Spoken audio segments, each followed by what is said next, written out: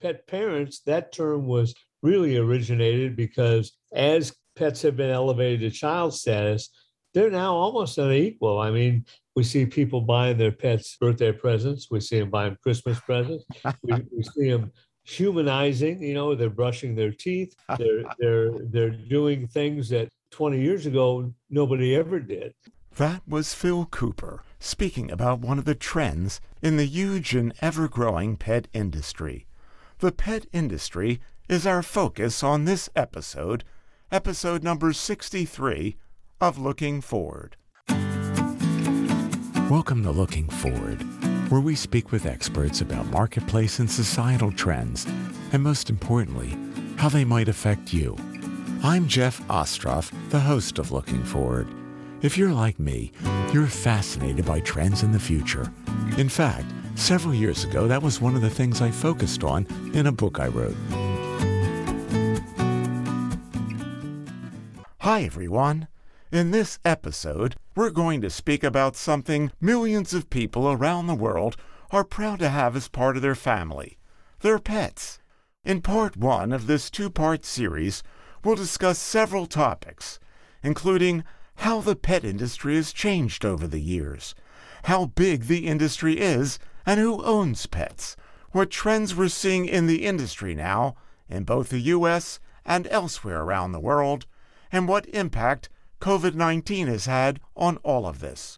We'll also get a few tips about pet adoption and begin to look at what the future of the pet industry may look like. To help us do this, we've brought on an outstanding expert, a man who spent 55 years working in the pet industry. He's Phil Cooper. With experience at all levels of the pet industry, Phil Cooper has done it all. He's been a retailer and a multi-unit store operator.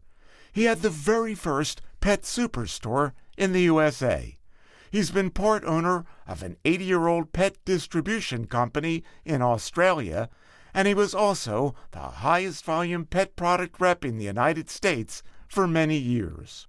Phil has done everything from importing containers to opening United States offices for overseas firms. He has traveled the world buying and selling pet products, and he has specialized in building small pet product companies into large firms.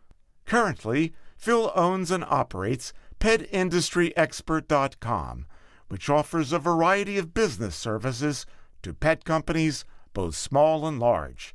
His business is very active in licensing new pet items, launching new pet companies, consulting to major consulting firms, selling to national accounts, rescuing pet firms, and rebuilding old brands.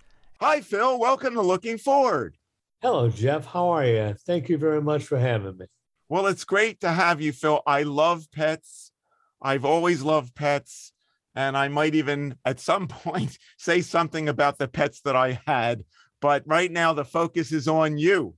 So I want to ask you, Phil, you've been involved in the pet industry in so many different ways, which is part of why we have you on. It's probably the big reason why we have you on. You're an expert in this, and you've been doing this 55 years this year.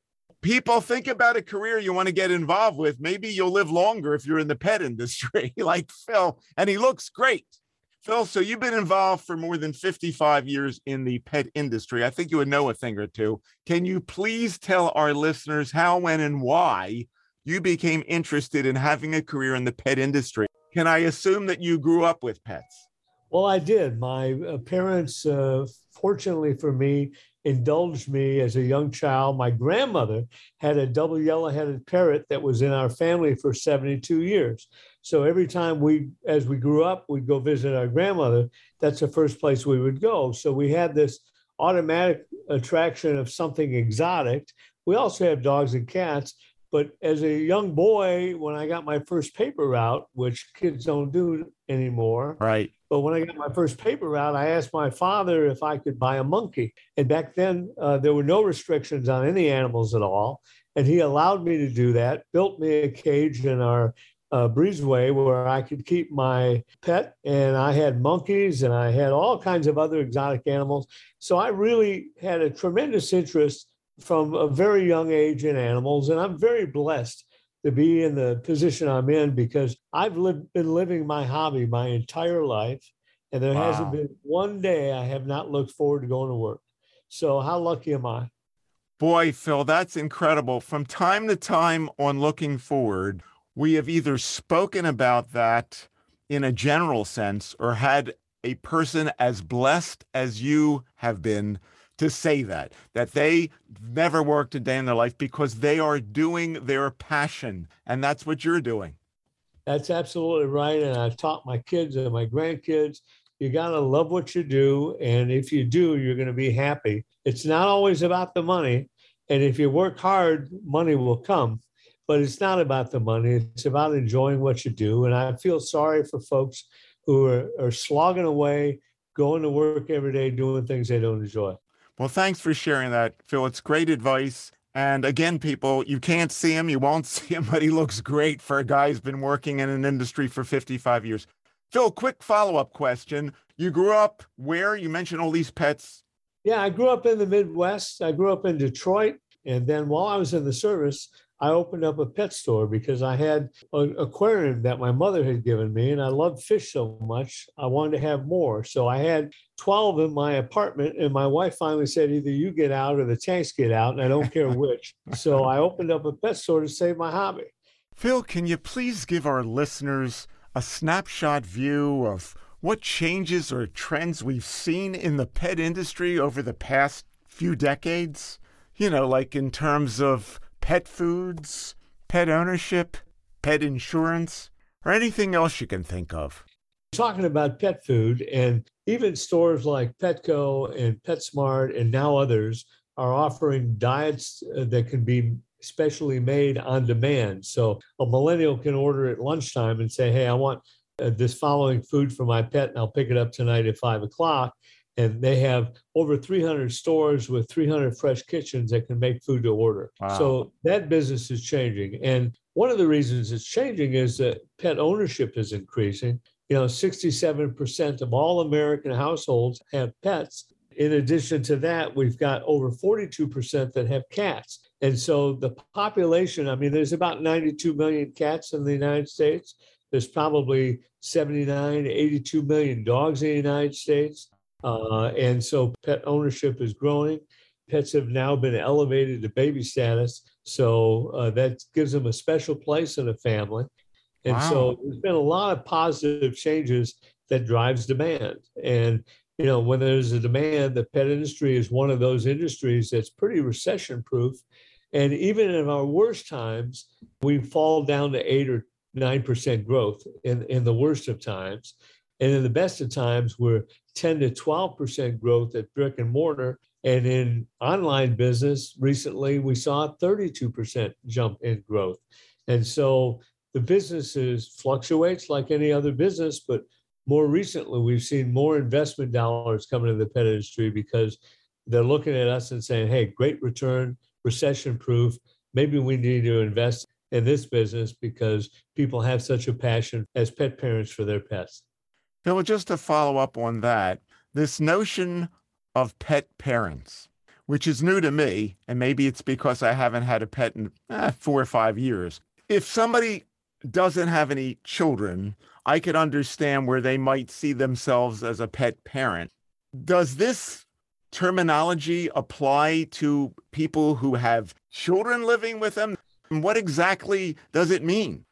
Well, a pet parent means, as opposed to pet ownership, yeah, you can own pets, but it kind of distances them away from you, makes them a much lower value, if you will, in consideration than other things that you may own, although pets bring so much more to the party. Pet parents, that term was really originated because as pets have been elevated to child status, they're now almost unequal. I mean, we see people buying their pets birthday presents. We see them buying Christmas presents. We see them humanizing. They're brushing their teeth. They're doing things that 20 years ago nobody ever did. So it's really made a difference. And some of the largest corporations in the U.S., the Mars Company is an example, who I always watch as an industry insider because they're self-funded and they're usually doing things that have real impact on future changes.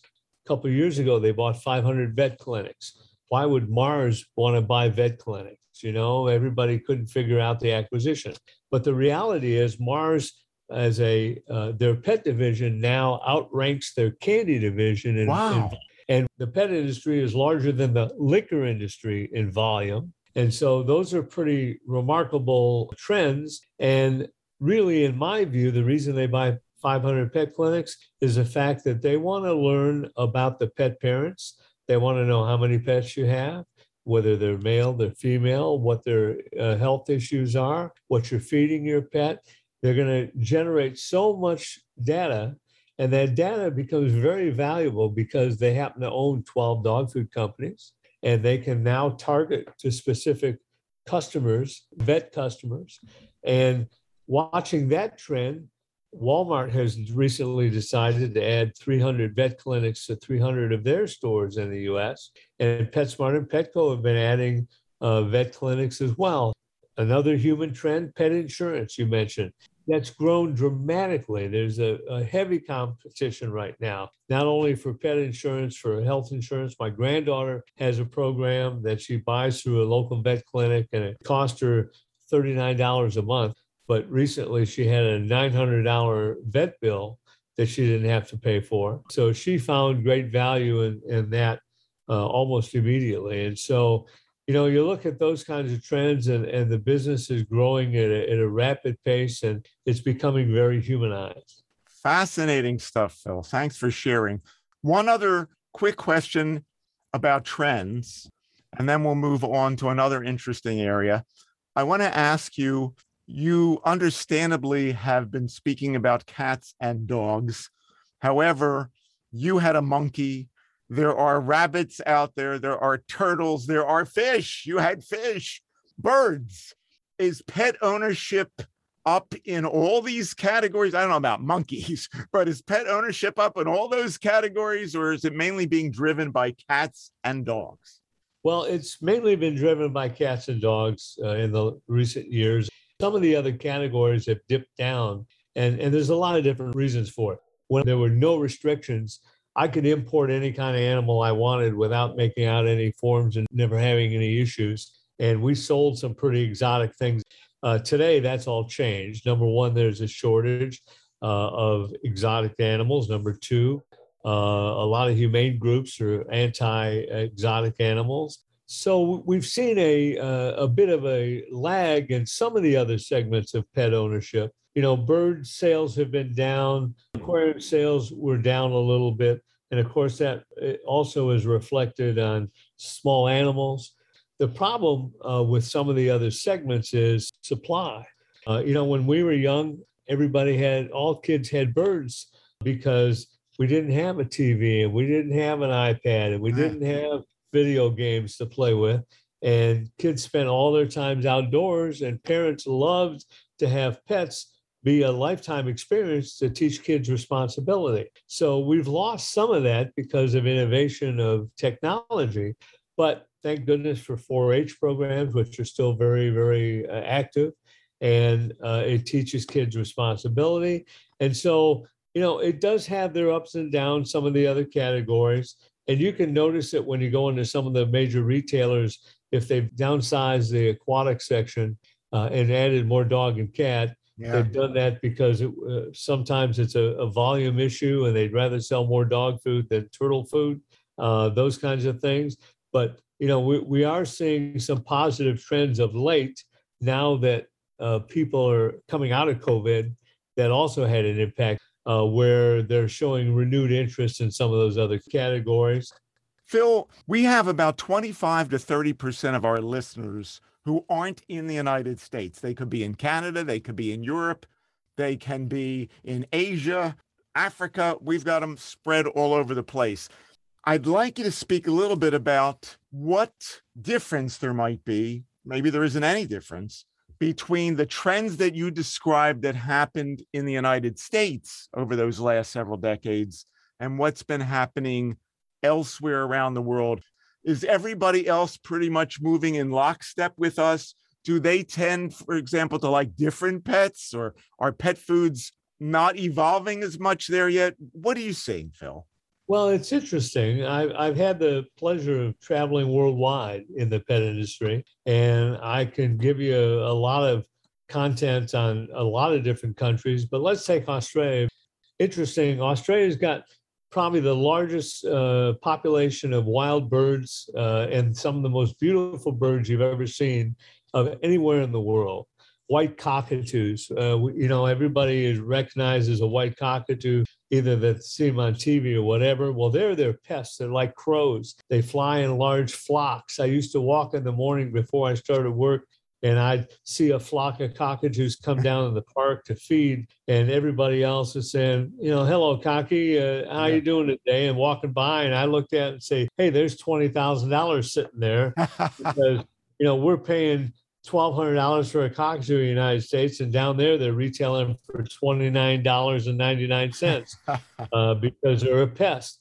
And so, they're very strong in their bird feeding and their love of the birds because of this big population. Consequently, they don't like cats as much because they're a threat to the birds, although recently the cat population is increasing. They love dogs. One of the most interesting things I saw when I went to Australia the first time is they were not feeding canned dog food at all. Every pet store had a fresh ground counter where they would grind up, they called mince, which was hamburger, both kangaroo and beef, and they would feed raw meat to your dogs. And dogs are carnivores, so it makes a great deal of sense that a raw diet is a good thing. So it's just been recently out of convenience, and I say recently in the last 10 years or so, where canned foods have become popular in Australia also out of convenience. And again, I think that's a millennial thing.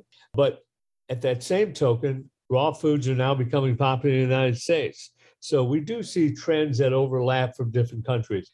Back to your original thought, the trends that we see in the US most certainly have influence because we are the largest pet population, the largest pet product consuming population in the world, and we have been pretty strongly.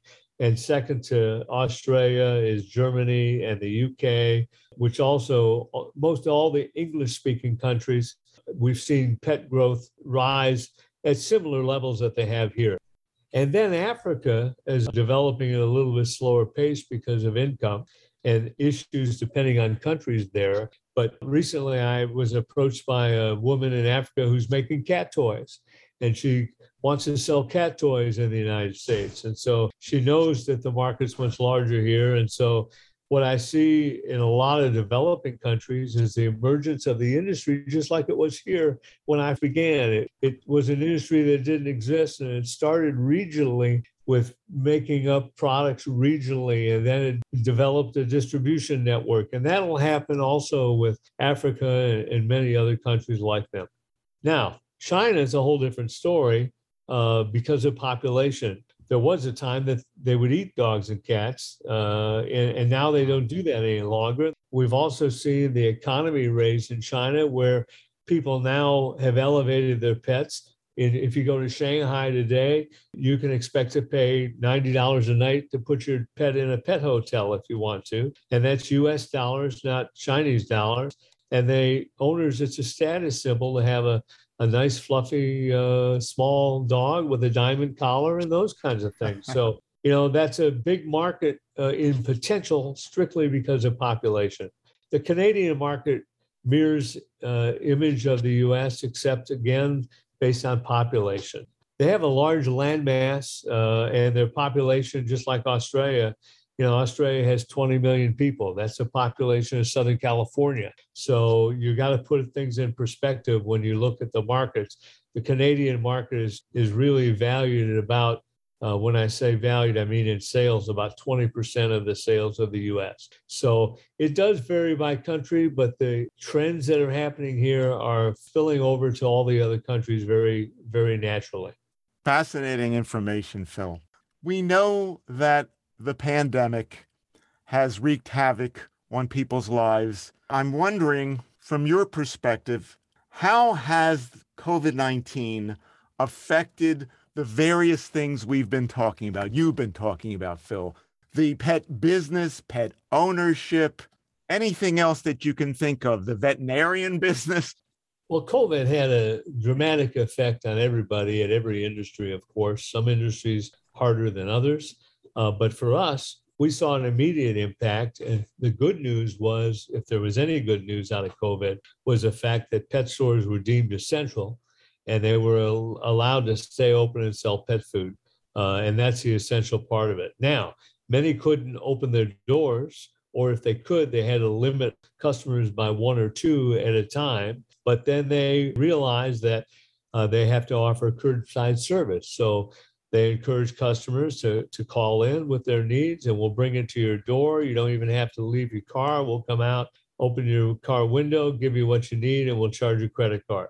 That helped a little bit. And then some aggressive retailers said, okay, now I can offer delivery, which I never would have offered before. What developed, I know of a 100-store chain in the Southwest, a Hollywood Feed, who started home delivery, and they wound up increasing business by 25% by offering home delivery. And today, and that's business they never had before. That helps during COVID.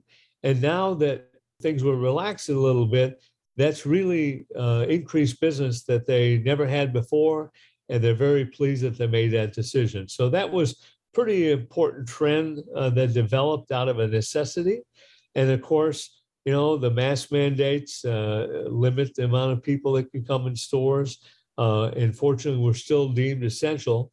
And people just had to be a lot more creative. Probably the biggest impact was the dramatic increase in the online business when people couldn't go out and they couldn't go out shopping like they were used to. So they started buying more. And there's been this big battle between Amazon and Chewy with online. Amazon's got more money. They're the big gorilla in the room, and they want to get all the business away from Chewy that they can. Yeah. Chewy compensates by offering a customer service level that can't be compared anywhere. If you're a prescription buyer at Chewy and you no longer buy dog food and you cancel your subscription, usually you'll get a call why. And when you tell them, unfortunately, my dog passed away and that's why I canceled my subscription, usually the next morning you wind up with a dozen roses on your doorstep and a condolence card from Chewy. Wow. And you can call Chewy anytime and talk to a live person and spend up to 20 minutes on the phone. You can't do that at Amazon. You can't do that at any other online retailer. And so their customer service level is second to none, and that's allowed their business to increase. I will echo your comments, Phil, about Chewy. They were amazing when I was getting their deliveries. Absolutely amazing customer service. I thought I might have read that there was a greater demand for pets, adoptions and new pets. And I don't know, again, if this is limited to the U.S. or not, but is that true that COVID might have triggered an increase in pet ownership? And if so, why? Absolutely true. What happened with COVID, because of a shortage of dogs and cats, we literally saw animal shelters get emptied out coast to coast as people now were working from home. They had more time to devote to being a pet parent. They wanted, because they're home with their kids and they're home with the family, they wanted their kids also to spend more time with the pets because they were now home learning. So they were home as well. So demand increased dramatically. And about the only pets that were left behind in all of this, and we still would like to find a solution for these, are the troubled pets, the pit bulls, the ones that are far too aggressive or have emotional problems. And so many pet parents, God bless them, still adopted even troubled animals because there was such a shortage. And our biggest fear as an industry is that when COVID began to change or improve, where we can open up again, that maybe people would return some of the adopted pets. And unfortunately, when COVID came on, some of the pets that were adopted, or when some of the restrictions were placed in place again, some of the pets were returned to adoption centers, but they're now are emptying out again. You know, we hate to see that happen. And I always tell people, even today, after all these years, if you're going to adopt a pet, you got to make sure you can afford it. You got to make sure you can buy food. You want to make sure it's a lifelong decision for the pet, because they're just like children. You can imagine being adopted and then sent back. That's something that's unimaginable, and you don't ever want that to happen. So we caution people still today to make sure when they adopt an animal or take responsibility for become a pet parent, that it's a lifelong decision. Yes, and we're going to come back to that later on. I'm going to have you give more tips to our listeners that concern pet adoption, but also pet ownership in general and choosing a pet. Phil, looking forward is called looking forward for two reasons. And the first of those is we're futuristic. We like to look forward and see what might happen over the next several years. We don't look forward 20 years. We don't even look forward 10, because as you know, and I know, things can change in a heartbeat. But we will ask you, because of your knowledge, to speculate a little bit. We'll call it educated speculation about what changes or trends you might predict that we will see over the next several years in the pet industry. And again, we're talking about all facets, from veterinarian trends to pet product trends, pet foods, pet ownership, pet insurance, pet stores, any of that. What do you think? Well, we've got a big future ahead of us and a lot of changes that we do see that will affect us in a lot of different ways. Talking about pet services at the vet level, we're going to see a big increase there because, again, as we humanize pets, some of the same emotions and things that happen to us happen to our animals. So what we're seeing now is an increase in end-of-life services and advice. So when you lose a pet, what do you do? Some people want to have them cremated and have their ashes in their yard. Other people don't want to have them cremated, and they're buying plots and pet cemeteries. And so that's changing quite a bit. And so we're seeing a big change there. And it's an emotional thing.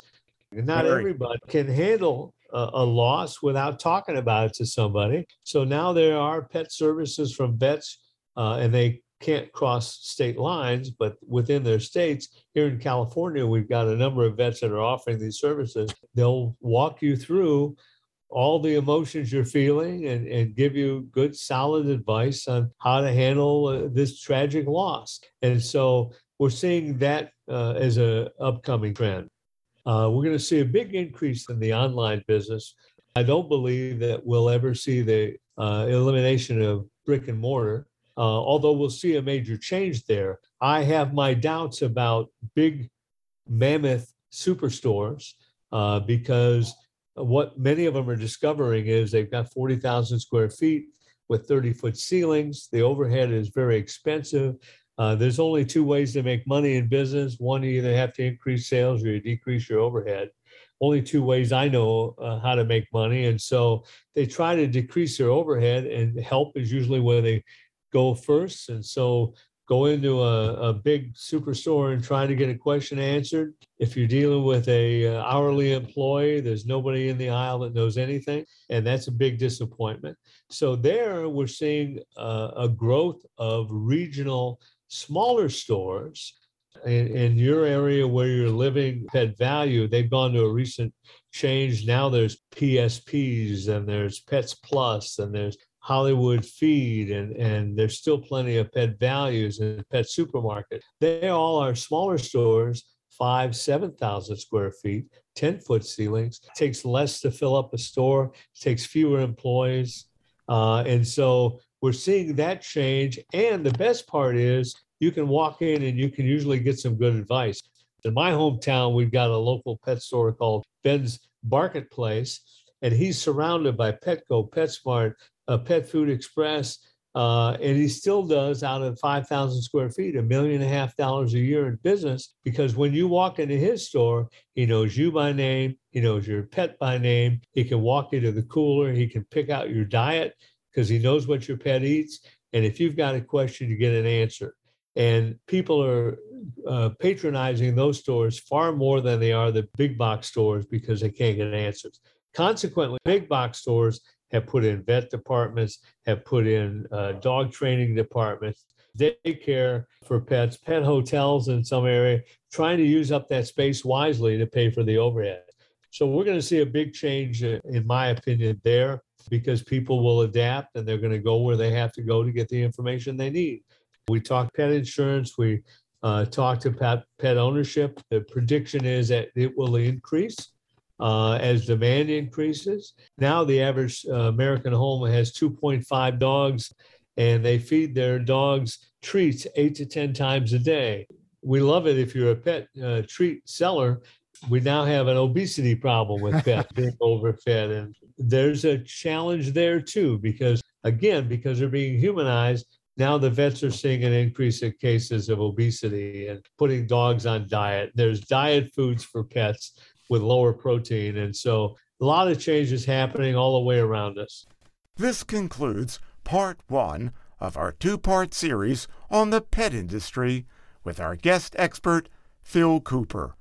Please join us again soon for part 2, when Phil will continue sharing with us his perspectives on where the pet industry may be headed in the future and what opportunities that might offer to those in the know, including you, our Looking Forward listeners.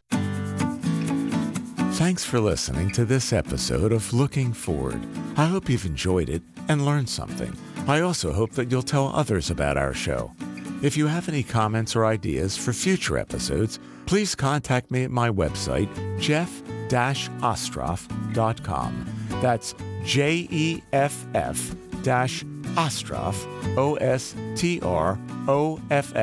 OSTROFF.com. This is Jeff Ostroff, inviting you to join us again next time on Looking Forward.